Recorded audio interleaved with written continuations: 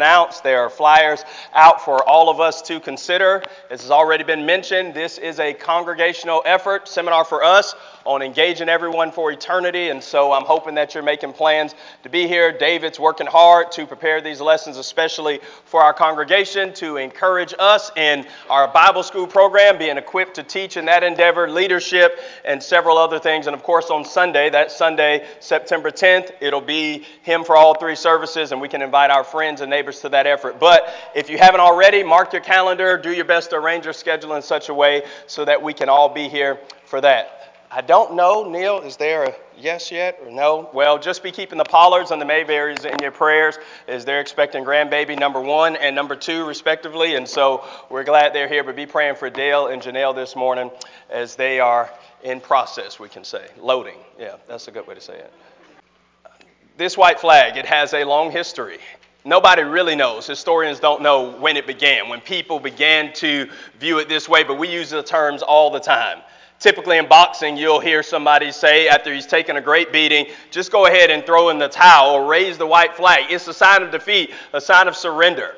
Tacitus says that in the Second Punic War, there was a ship that had these white flags around it that also symbolized defeat. It's just a universal symbol that says to opposition, we give up, we can't do anymore, we surrender.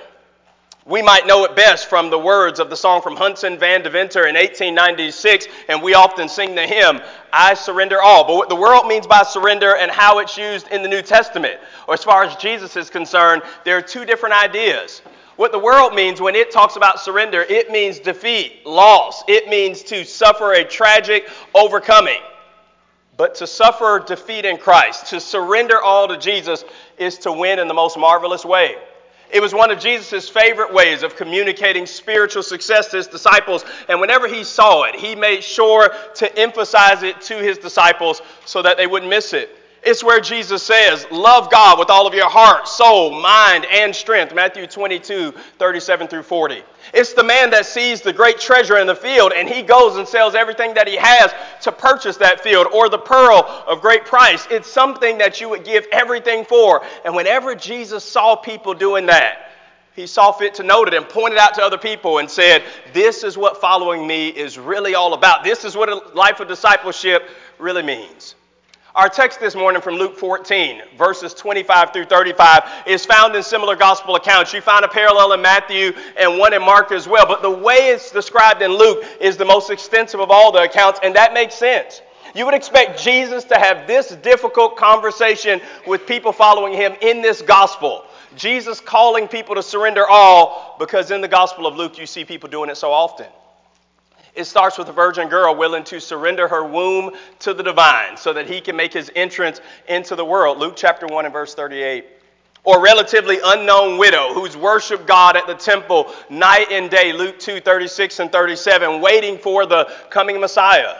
It's the Good Samaritan who gives his time, treasure, and tender compassion to a relative stranger and is even willing to pay more upon his return. It's a crooked tax collector who realizes that he's cheated people.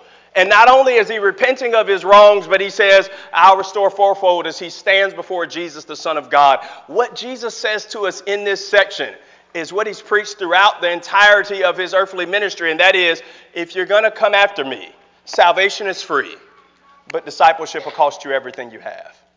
We know these texts, but in our age of convenient Christianity, I'm afraid when we approach texts like this, we're tempted to read these verses and immediately pour a pound of caveat sauce on Jesus' words and say, well, that's what Jesus is saying, but he's saying some very difficult things here, and it probably doesn't mean exactly what we think it means. And while the words need to be said in their context, and we don't need to stretch them for shock value, we do need to receive the words from Jesus exactly how he gives them to us. Because if we're going to be his disciples, he requests no more of us or less of us than he did of them. Jesus wants our all. If you have your Bible, go ahead and turn it to Luke chapter 14, and we'll start in verse 25. And what we're going to do is just simply work down through the text and notice what Jesus says it looks like for someone to surrender all and be his disciple.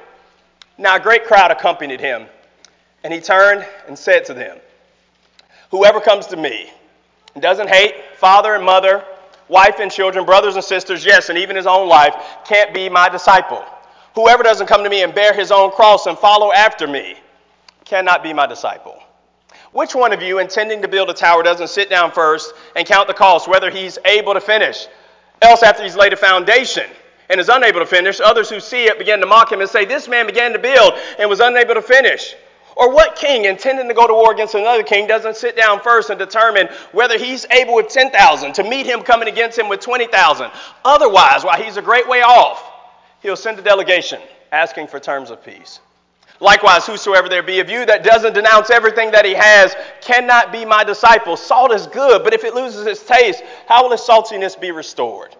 It's no longer good for the soil or for the manure pile, but it is cast away. He that has ears to hear, let him hear. Jesus wants, in a word, our all. And how do we go about ensuring that he gets it? Here we go this morning. Number one. It involves putting ourselves under the teaching of Jesus. Notice verse 25. It says, then great crowds accompanied him. There's this large multitude following Jesus. And then he turns and delivers this most difficult sermon to this great group of people. Following Jesus means putting ourselves under his teaching. That's where we start with surrendering our all. It's saying Jesus' words and his message are what's going to be the focal point of my life and who I am. Now, you look at verse 25. This comes up over and over again in Luke, that great multitudes follow Jesus. And you can imagine why. He could feed people on a moment's notice, open the eyes of the blind, and raise the dead. But more than wanting a magic show, true discipleship means I want to follow Jesus because I want to hear him teach me and shape my life around those teachings. When he was in Peter's house in Mark chapter 2 and verse 2, the Bible says there was no room even at the doors, and Jesus began preaching the word to them. But it's one thing to hear Jesus' teaching, but it's another thing to let it find a home in our hearts and actually be transformed by what he says. And so Jesus would often challenge people. Matthew 7 and verse 21, not everyone that says to me, Lord, Lord, will enter the kingdom of heaven, but those that do the will of my Father who is in heaven. Or Luke 6 and verse 46, why do you call me Lord, Lord, and refuse to do the things I say? Surrendering all means, yes, I want to come to Jesus for the right motives, but I also want to hear the message, embrace it, and then put it into practice in my life. Albert Einstein High School in Maryland made the Washington Post in 2019. The title of the article was, can you skip 47 days of English and still graduate? I know some of you are like, yeah, I did. Well, listen, this article is about how this school that's supposedly academically prestigious, they're just sort of letting people pass through. One student missed 47 days of English, another missed 36 days of algebra, and the article from the Post is trying to figure out how is this school that's supposed to have high academic standards letting all of these individuals slip through the cracks and still award them diplomas. The academic situation in Maryland may be a mystery, but here's the reality for us. You can't rack up unexcused absences at the feet of Jesus and still be his disciple. And so he says about Mary in Luke 10, 41 and 42, she's chosen the good part, which won't be taken away from her because she sat at Jesus' feet and wanted to learn, wanted to be drawn in. And if we would surrender all, it begins by putting ourselves under the teachings of Jesus. For people that haven't obeyed the gospel, this is sometimes a challenge. Sometimes people come to Christianity and they want the functions and the festivals and the various events, but they're really not interested in what Jesus has to say as it relates to his teaching. Jesus says, if you love me, keep my commandments, John 14, 15. You are my friends if you do whatever I command you, John 15 and verse 14. But all of that assumes that we actually have sat still long enough to hear what he has to say to us. And so he says, come under my teaching. Listen to the words that I'm saying, and then you can be my disciple. You might expect a section like this, Luke 14, 25 through 35, to be something that Jesus would reserve for private with his disciples. I mean, after all, why wait until you have this great multitude following you to deliver the most difficult sermon? Jesus, don't you know this is going to turn people away? Jesus doesn't want them to turn away unless they want to be, because they're really not interested in following him. Jesus says, surrendering all begins with surrendering ears. First, listen to what I have to say, Romans 10, 17. So then faith comes by hearing, and hearing by the word of God. Notice how this whole text book ends in verse 35. He that has ears to hear, let him hear. Jesus is saying, listen to me. But it's also a challenge for those of us who've been following Jesus for a long time. Because in surrendering all, we might start to think to ourselves that maybe these old and ancient words aren't good enough for the 21st century. Or perhaps we know his words so well that we can finish his sentences and we don't really need to listen up closely because we've read them and heard them over and over again. But listen to God speak of Jesus in Matthew 17 and verse 5. This is my son with whom I'm well pleased. Listen to him. This crowd is following Jesus, and Jesus turns around essentially to say, do you hear what I'm saying? Listen to the message, because it's going to challenge you in ways you probably haven't previously considered. Number two, if we would surrender all, it means Jesus deserves a place of high priority. Now, the words in verse 26 are also found in Matthew 10, 35 through 37, but Luke's is far more extensive. Notice that he hits on the relationships in our lives that are closest to us. Jesus says, if any man will come after me who doesn't hate father and mother, wife and children, brothers and sisters, and yes, even his own life, he can't be my disciple. Jesus gets at the heart of those that we love most, and he says, I've got to be above them. Now, you know that this doesn't mean what it appears, at least on his face, to mean that Jesus means to detest or to really hate these individuals. And if you struggle with that, you might write next to this verse, Leviticus 19 and verse 18, where the law says, love your neighbor as yourself. Jesus surely wouldn't be telling us to go against that command and to actually hate these individuals. But here's what he is saying. You take the relationships that mean the most to us in the world. And when we look at those relationships and our relationship to him, the devotion should be so much higher. The contrast and the legion so apparent. The faithfulness and dedication to the one above the other so readily seen by others that if people were to stop and look from a distance, they would say, this one he loves, but this one he evidently hates. Jesus is saying it should be clear what matters most to us in our lives.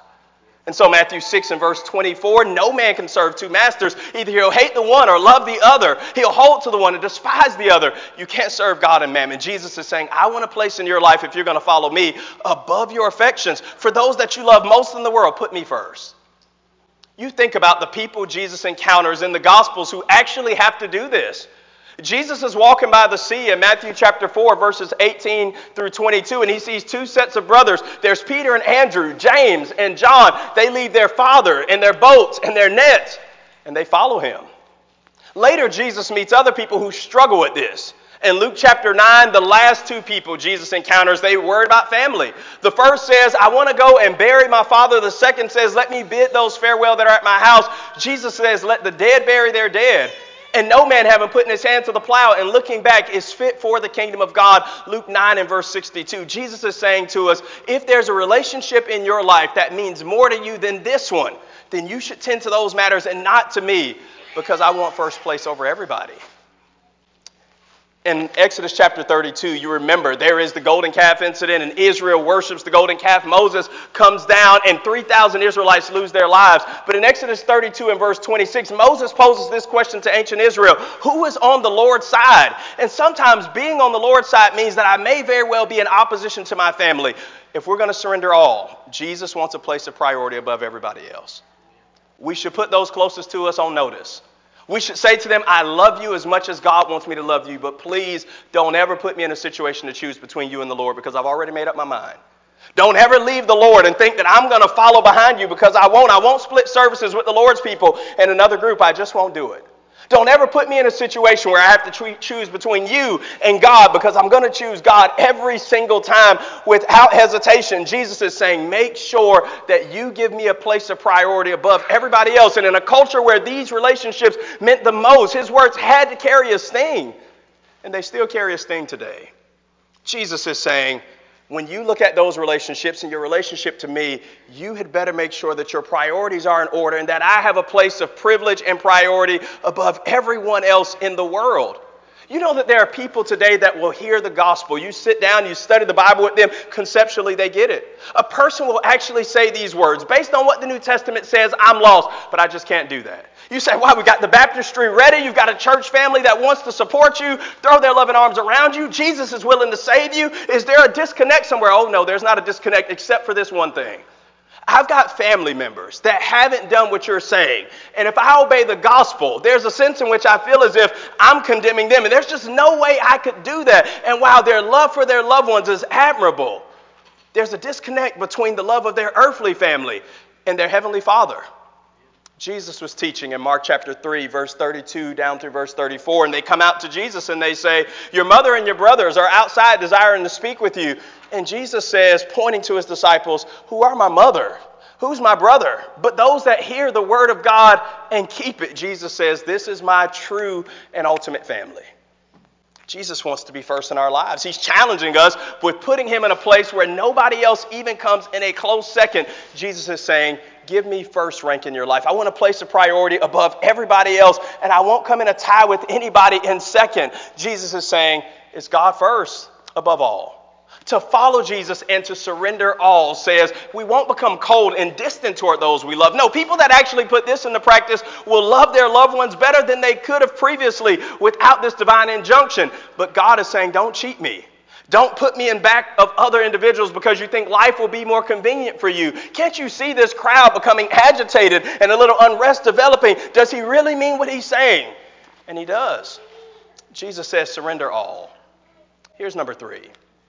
Surrendering all to Jesus means pursuing the crucified life. In our world, most people are executed today through lethal injection, but some states still sign off on the firing squad, or maybe the gas chamber, or even this idea of individuals being put to death through, what's the other one? I forget. Lethal injection, the gas chamber, electrocution. That's the third one. But here, Jesus is saying, pursue the crucified life. Whoever comes after me must take up his cross, bear it every day, and follow me.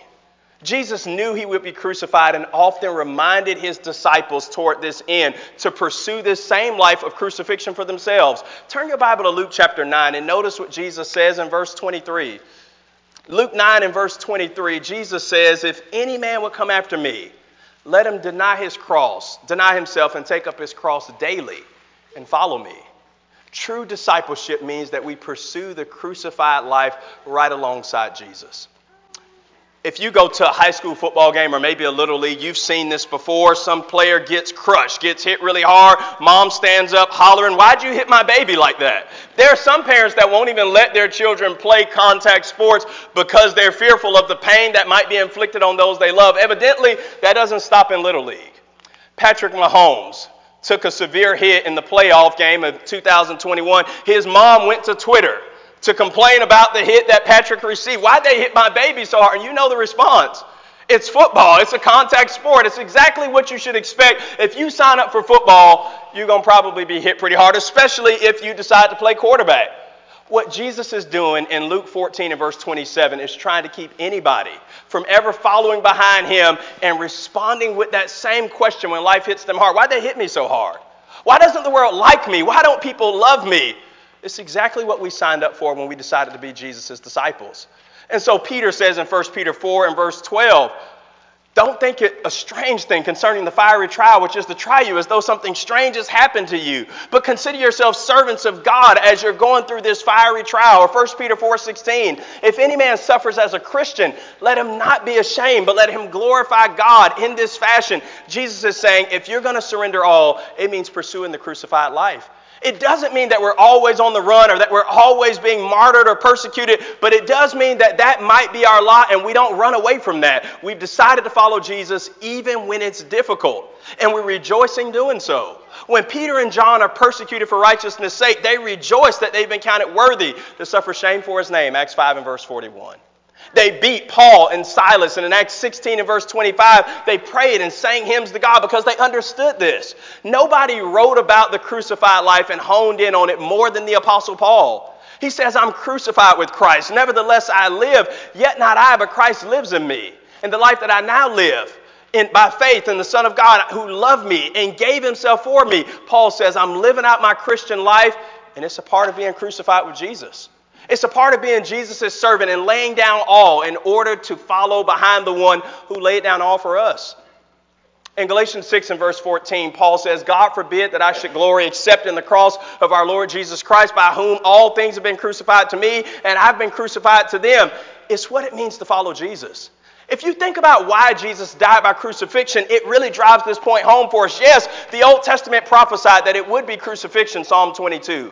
And crucifixion was painful, and he'd be bruised for our iniquities, Isaiah 53. But crucifixion is also a death of surrender. There's nothing you can do in response to your suffering. And that's exactly what Jesus wants from us. To follow close enough to Jesus that we end up receiving the same treatment, and we suffer it gladly. He says, whoever comes after me and doesn't bear his own cross is unworthy to be my disciple. Our shock at the mistreatment of the world and the persecution we receive may say more about our unfamiliarity with Jesus' teaching than we might be letting on. Sometimes we're shocked when the world doesn't receive us properly or when we suffer for righteousness' sake. But this is exactly what it means to be a Christian. Jesus says, if the world hated me, no, they'll hate you too. If you were of the world would love you as its own, but you're not of the world. I've chosen you out of the world. That's why they hate you. John 15, 18, and 19. Marvel not at the world when it hates you. 1 John 3, 12, and 13. It's what we should expect as disciples of Jesus. And surrendering all means not that we endure the crucified life. Jesus says, I want you to pursue it. Following Jesus means we endure our own crucifixion. And we might say to ourselves, we've never seen one. And while the Romans perfected it in the first century, we have seen it. As we've ourselves undergone this and seen this happen with other people, going down in the watery grave of baptism and rising to walk in newness of life, that's exactly what Paul says has happened to us. Romans 6 and verse 6, knowing that our old man has been crucified and we've risen to walk in newness of life, it means we've joined along with Jesus and our lives should be different. Pursuing the crucified life means that we, as Roger prayed a moment ago, try to the best of our ability to subdue the flesh and walk in the Spirit, Galatians 5:25. Pursuing the crucified life means we find ourselves in the same company of people that Jesus found himself around, even if it makes the religiously sophisticated uncomfortable, Luke 15, 1 and 2. Pursuing the crucified life means when we make decisions, we don't think about what feels the best or what's the easiest, but what's going to help us to be more like God, Matthew 5 and verse 16. Pursuing the crucified life means I always put the will of God above my own. And even after I've done that, I realize how much he gave up to follow me. I don't pat myself on the back. I say it's exactly what I've signed up for. If David is right in Psalm 63 and verse 3 that his loving kindness is better than life itself, then it makes sense that we would be willing to lose our lives for the sake of getting closer to him, because in the end, then we'll truly live eternally in his presence. Jesus says, give all, surrender all, and do so by pursuing the crucified life. Here's the next one. It involves proper preparation. This is the section that Barrett read for us a moment ago in verse 28 through 32. Jesus now gives two illustrations. And he says, these two illustrations symbolize what I mean when I say, come behind me and be my disciple. The first is of a man intending to build a tower. He says, count the cost. You would hate to sit down to build this tower. You get halfway through, you've laid the foundation, you're unable to finish. Other people will see it and mock you and say, this person began to build and was unable to finish. It's like a king getting ready to go to war. This person is ready to engage in battle. They see a mountain army coming toward them. Can we be friends? We're sorry. We didn't really mean that. We want to be on good terms. Jesus says you don't want to suffer that kind of embarrassment. Count the cost. These words in the speech are probably the most misinterpreted, though. Jesus is not saying to people before they become Christians or after, listen, sit down and do the calculations. And if you think that Christianity is going to cost you too much, you'd be better off turning away. That couldn't be right. Because the result of to be lost eternally. Jesus would never encourage anybody to do that. What Jesus is saying is there's no such thing as cost-free discipleship. The words from Dietrich Bonhoeffer in his book, The Cost of Discipleship, still ring true. When Christ calls a man, he bids him to come and die. But Jesus is saying, do the calculations and see that it's worth it. Be willing to pay the price. Don't turn away. Jesus is trying to keep us from presenting to him on the day of judgment a half-finished tower and expecting to hear well done when we're really not done. And what we did do, we didn't do well. He's saying, I want you to do the calculating and get it right. There are two types of drivers. One driver fills up their tank every time it gets to a half a tank. I worked with a man. If his gas got to half a tank, he was at the gas station filling up. The second driver is the person whose gas light is always on under the guise of, I know my car. Listen, Jesus is saying, do the calculations. If your daughter was being married and you knew that the trip was going to be 14 hours away, you do the calculations. You wouldn't ride all the way on your gas light and then run out of gas and call your daughter up and say, hey, I missed the wedding. I'm sorry. I was unprepared.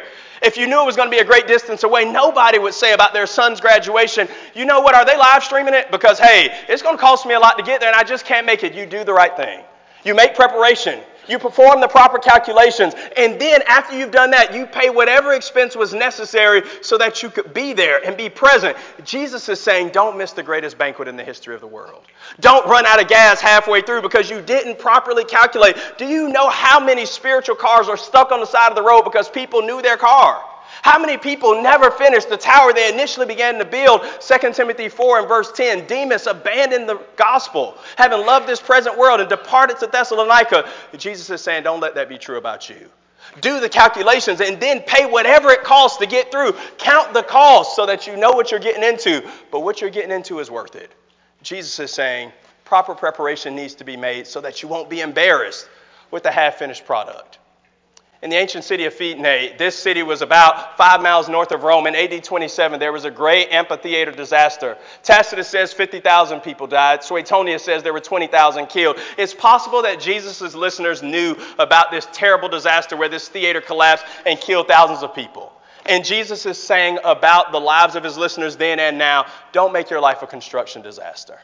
Don't watch your life crumble before your eyes. Study, read your Bible, take care of your spiritual soul. Count the cost of what it's going to take to follow me. 2 Peter 2, 20 through 22 describes those that like dogs go back to their vomit and like pigs go back to their wallowing in the mire. And Jesus is saying you don't want to be half finished because there are no half medals or half consolation prizes. It really is all or nothing. Count the cost and be willing to pay. Do the right thing and surrender all to follow me because it's going to be worth it. But I don't want you to be deceived.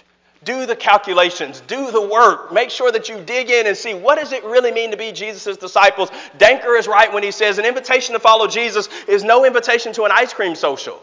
So many people are shocked when they become Christians of how much it's going to cost them that Jesus expects them to attend worship services and be engaged in evangelism and to actually use their talents in the kingdom of God. And then they get out their ledger and they start trying to negotiate the contract backwards. Well, how much of this do I actually have to do in order to remain saved? And will I lose my soul if I don't attend this event or if I'm not engaged in this work? As if they thought discipleship is something that can be negotiated on our terms.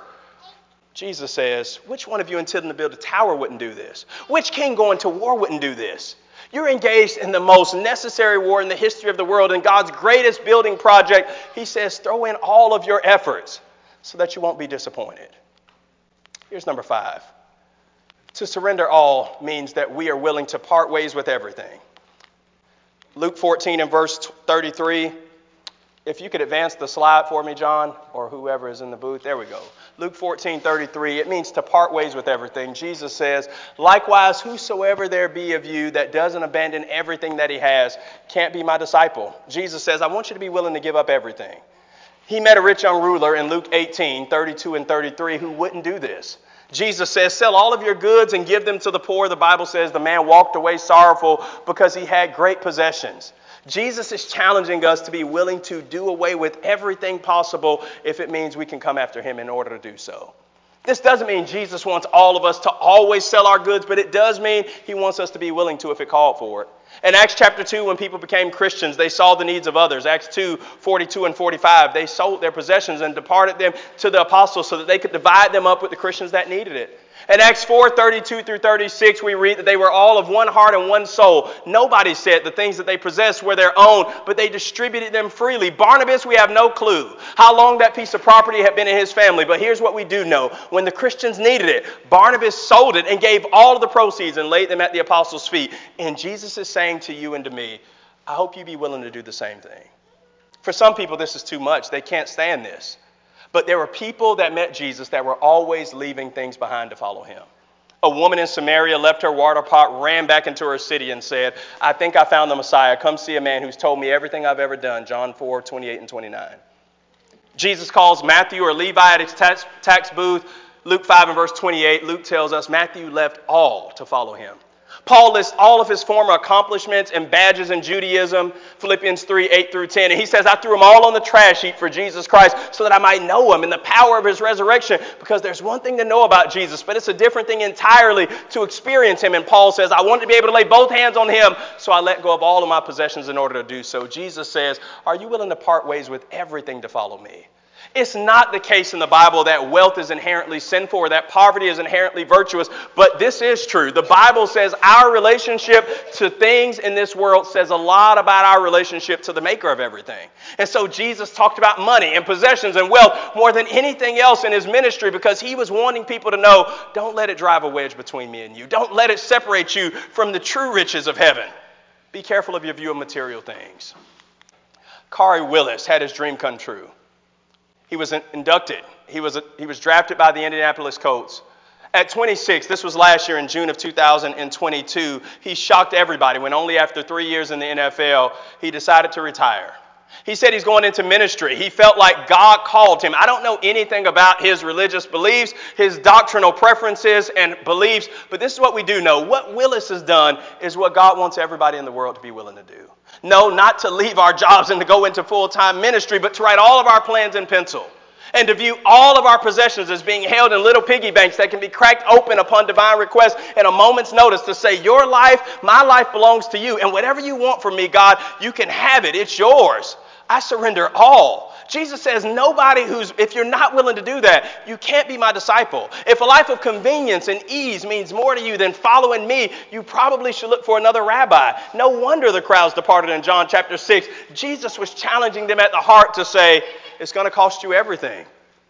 Peter heard this teaching when the rich young ruler departed, and he says to Jesus in Mark chapter 10, and what about us? We've left everything to follow you. Jesus says, no man who's left father or house or brothers and sisters, mother and father for my name's sake, they'll all receive 100-fold in this time and in the world to come eternal life. It's not the case that we serve God to get, but the Bible teaches when we serve God, our hands are open and free, and as we've given in a special way, our hands are fuller than they were before. He's able to make all grace abound toward us. We have all sufficiency in all things, 2 Corinthians 9 and verse 8, and we're blessed in ways we couldn't have been previously.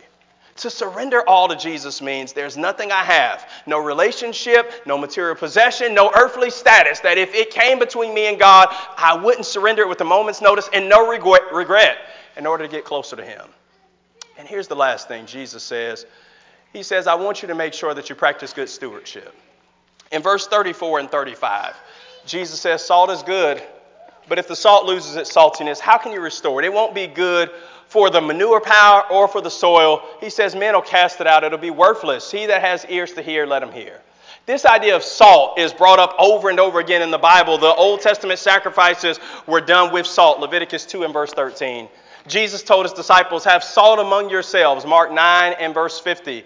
We're the salt of the earth. Matthew 5 and verse 13. And we're to make good on that. Jesus says, if you surrender that, what good are you? Jesus is saying, I want you to practice good stewardship. When you receive my teaching and it becomes a part of your life, don't become useless. Don't be a person who used to give all, but now you only give some. Jesus is saying, give me everything. Serve me faithfully and completely so that you won't be disappointed in the end. I've never been to my high school reunion. Maybe you've been to yours. There are a lot of reasons why people go, but there's one reason why everybody goes, and that's to see how everybody's doing. Who's soared and who's sputtered? Who's flabby and who's fit? Who made it and who missed it? And we want to see how everybody's doing. And the reality is, it's impossible to look the same way you did 20 years ago. But Jesus is saying, I want you to keep the same fervor that you had when you came to me at first. I want you to hold to the same tenacity of faithfulness and determination that you did initially. Because when there's the great reunion on high, listen, we don't know where everybody in our Christian life is going to end up in this life, but we know in the life to come there's going to be a great reunion. And just like in high school reunions, people come to those things and they say, I would have never thought that he would have ended up with her. I would have never thought that. I thought he would surely go into business or be an engineer. I would have never thought that he'd be in this position. We don't want to get to that great reunion and look around and say, I would have surely thought that he led singing every week. She taught Bible classes for song. How did they give out and give in? We don't want to be disappointed at the great reunion on high. Jesus says you don't want to be like salt that used to have a purpose, but now it's useless. You want to make good on the investment that God's made in you, and you want to, Revelation 2 and verse 10, be faithful until death, and then and only then will you receive a crown of life. Jesus says, I want you to be able and be willing to surrender all. You know, we can study about this, but if you look around even this auditorium, you've seen it happen before. People that have come to Jesus from various parts of the world and for various reasons in various stages of life. People that have said to God, I surrender all. Nobody in my family has ever obeyed the gospel, but I want to be a Christian. I want to do what you want me to do. My family's not going to like this. In fact, they're really opposed to me doing so, but I'm more concerned with pleasing my heavenly Father than my earthly family. People that could have amassed fortunes for themselves, but instead have invested in the Lord's work and preaching schools and in missionaries down through the centuries because they've said, you know what, it all belongs to God anyway. And while God's not opposed to me having it and enjoying some, it's His, and I want to give it to His cause.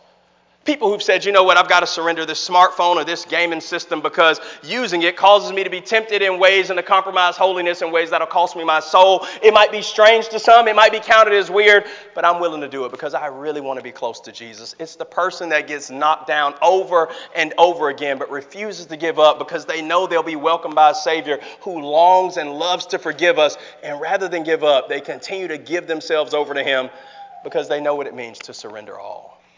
Jesus says, whosoever comes after me and is unwilling to forsake all that he has can't be my disciple. And when we've piled up all of our white flags and we finally get to heaven, we'll be astounded. Because when you think about everything we've given up, and when we get there and see the glorious place that will be ours for all eternity, we'll be shocked that he was willing to leave that to come here. And Jesus says, if I was willing to leave heaven and come to earth, nobody can come to heaven who's unwilling to forsake earth in order to do so.